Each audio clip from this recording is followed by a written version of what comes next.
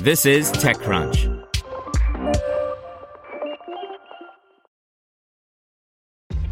This episode is brought to you by ShipStation. You know, some things take a lot of work, like sending little robots to far-off distant planets. And just as that's challenging, so too is running a successful e-commerce business, especially when there's so much to do. So I want to introduce you all to ShipStation. Now, I love using ShipStation because of its easy-to-use dashboard, which makes managing orders and printing labels a breeze and super smooth. Oh, and the customer service is just out of this world. It's exactly what you need to help grow your business. Sign up for your free 60-day trial at shipstation.com/technews. That's shipstation.com/technews. Brought to you by Quantic School of Business and Technology. Transformative business leaders need a transformative education. Quantic brings the traditional MBA to life with a focus on innovation and technology, delivered in a micro-lesson format providing personalized feedback every 8 seconds. Visit quantic.edu/TechCrunch for more. The Galaxy S21 is a tank. It's a big, heavy 8.04 ounces versus its predecessor 7.7 blunt instrument of a phone. It's quintessential Samsung, really. The handset you purchase when too much isn't quite enough. In fact, it even goes so far as adopting S Pen functionality, perhaps the largest distinguishing factor between the company's two flagship lines. Samsung certainly deserves credit for going all in on the 5G early.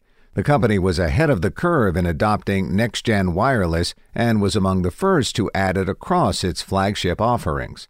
5G became a utilitarian feature remarkably fast, owing in no small part to Qualcomm's major push to add the tech to its mid-tier chips. In fact, the iPhone 12 may well be the last major flagship that can get away with using the addition of the tech as a major selling point. With that out of the way, smartphone makers are returning to familiar terrain on which to wage their wars, namely imaging.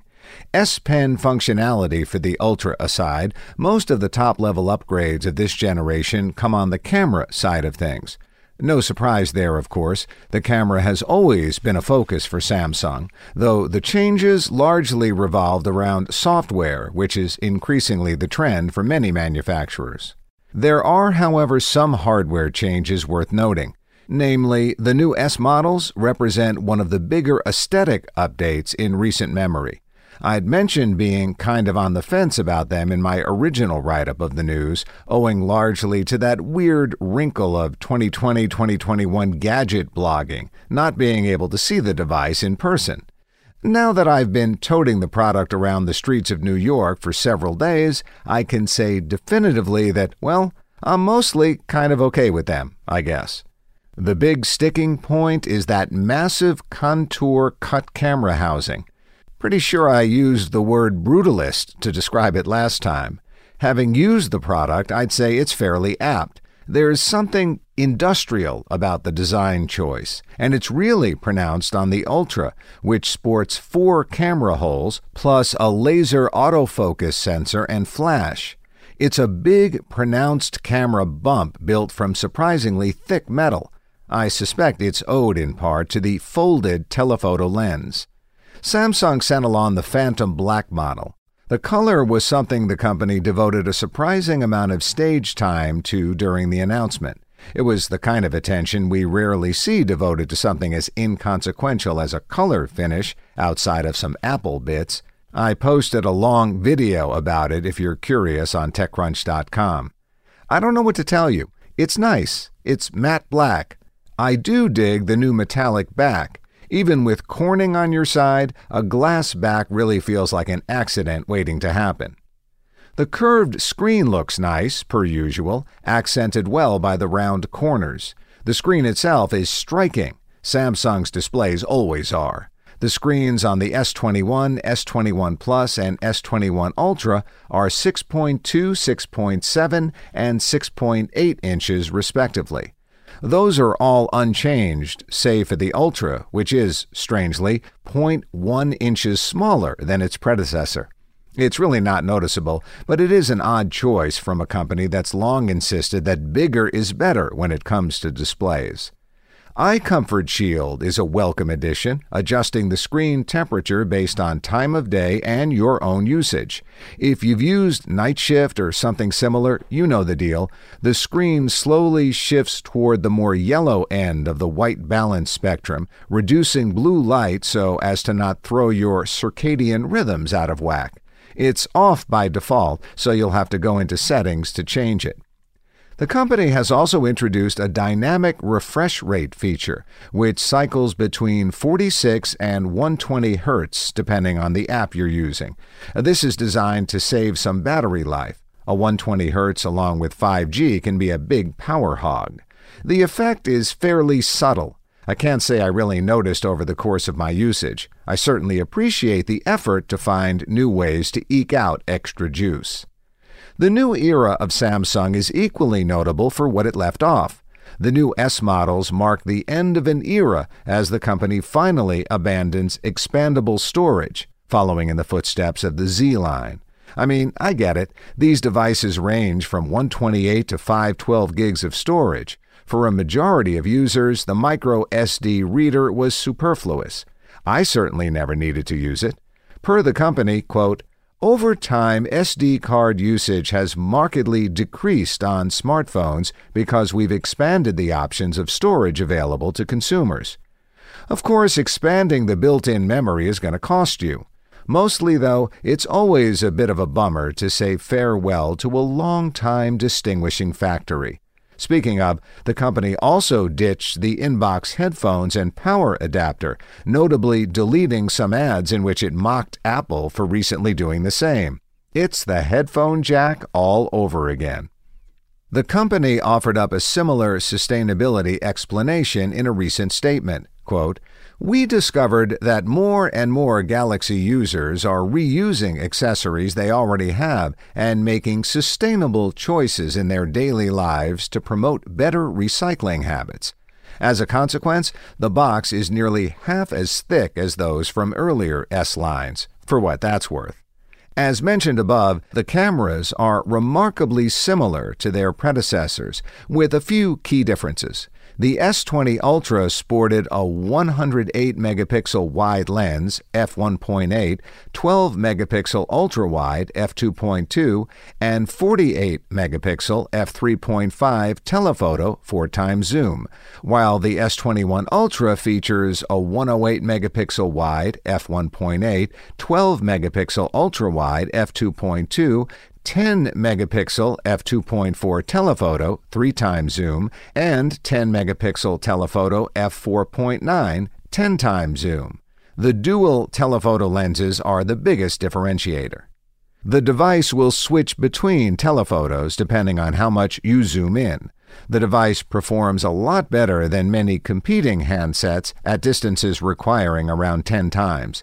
Though, while the ability to zoom up to 100 times is an extremely impressive thing for a phone to do on paper, the images degrade really quickly at higher levels. At a certain point, the image starts taking on the style of an impressionist painting, which isn't particularly useful in a majority of cases.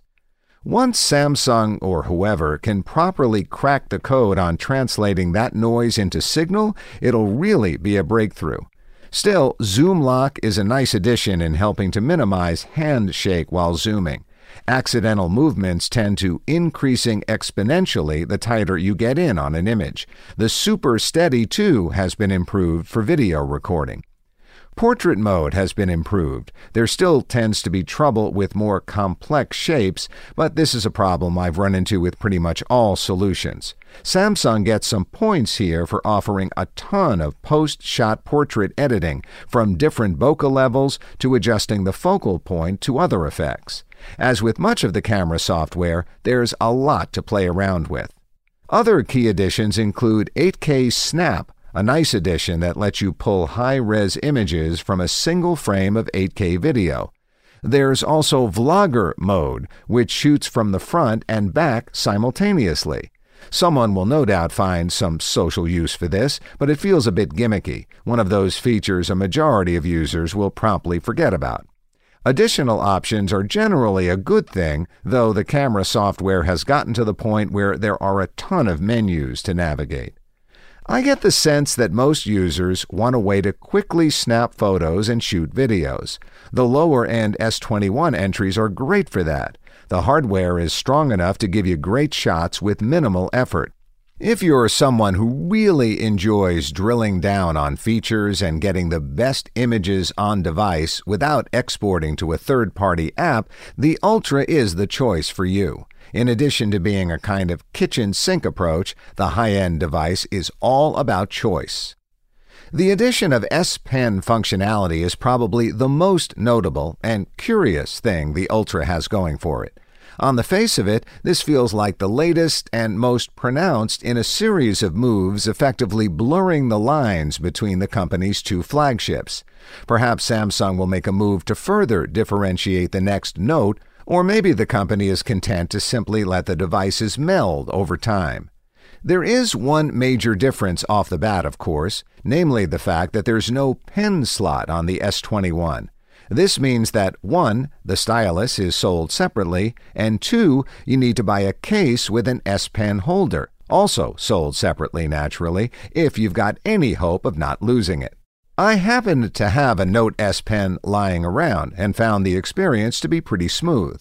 I've been upfront about the fact that I'm not really a stylus person myself, but Samsung's done a good job building up the software over the years.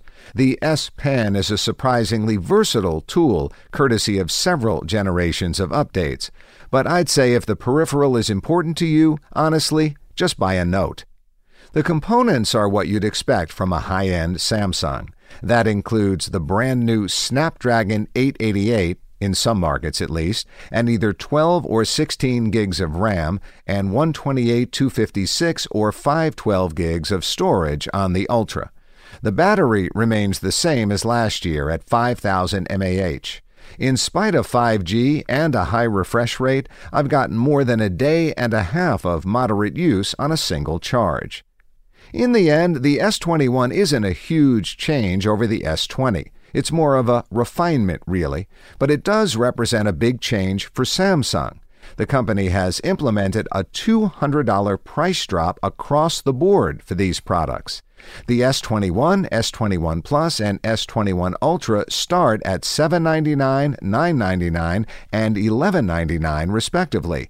None are what you would call cheap exactly, but $200 isn't exactly insignificant, whether it means easing the blow of getting in on the entry level or taking the pain out of going for a higher-end model. It's a clear reflection of a few years' worth of stagnating smartphone sales, exacerbated by some dire numbers amid COVID.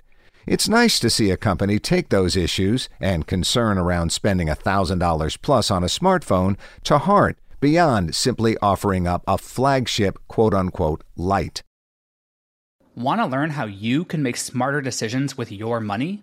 Well, I've got the podcast for you. I'm Sean Piles, and I host NerdWallet's Smart Money Podcast. Our show features our team of nerds, personal finance experts in credit cards, banking, investing, and more. And they'll help you make the most of your money while cutting through the clutter and misinformation in today's world of personal finance. You'll get clarity on strategies to help you build your wealth, invest wisely, shop for financial products, and plan for major life events. Listen to NerdWallet's Smart Money Podcast wherever you get your podcasts.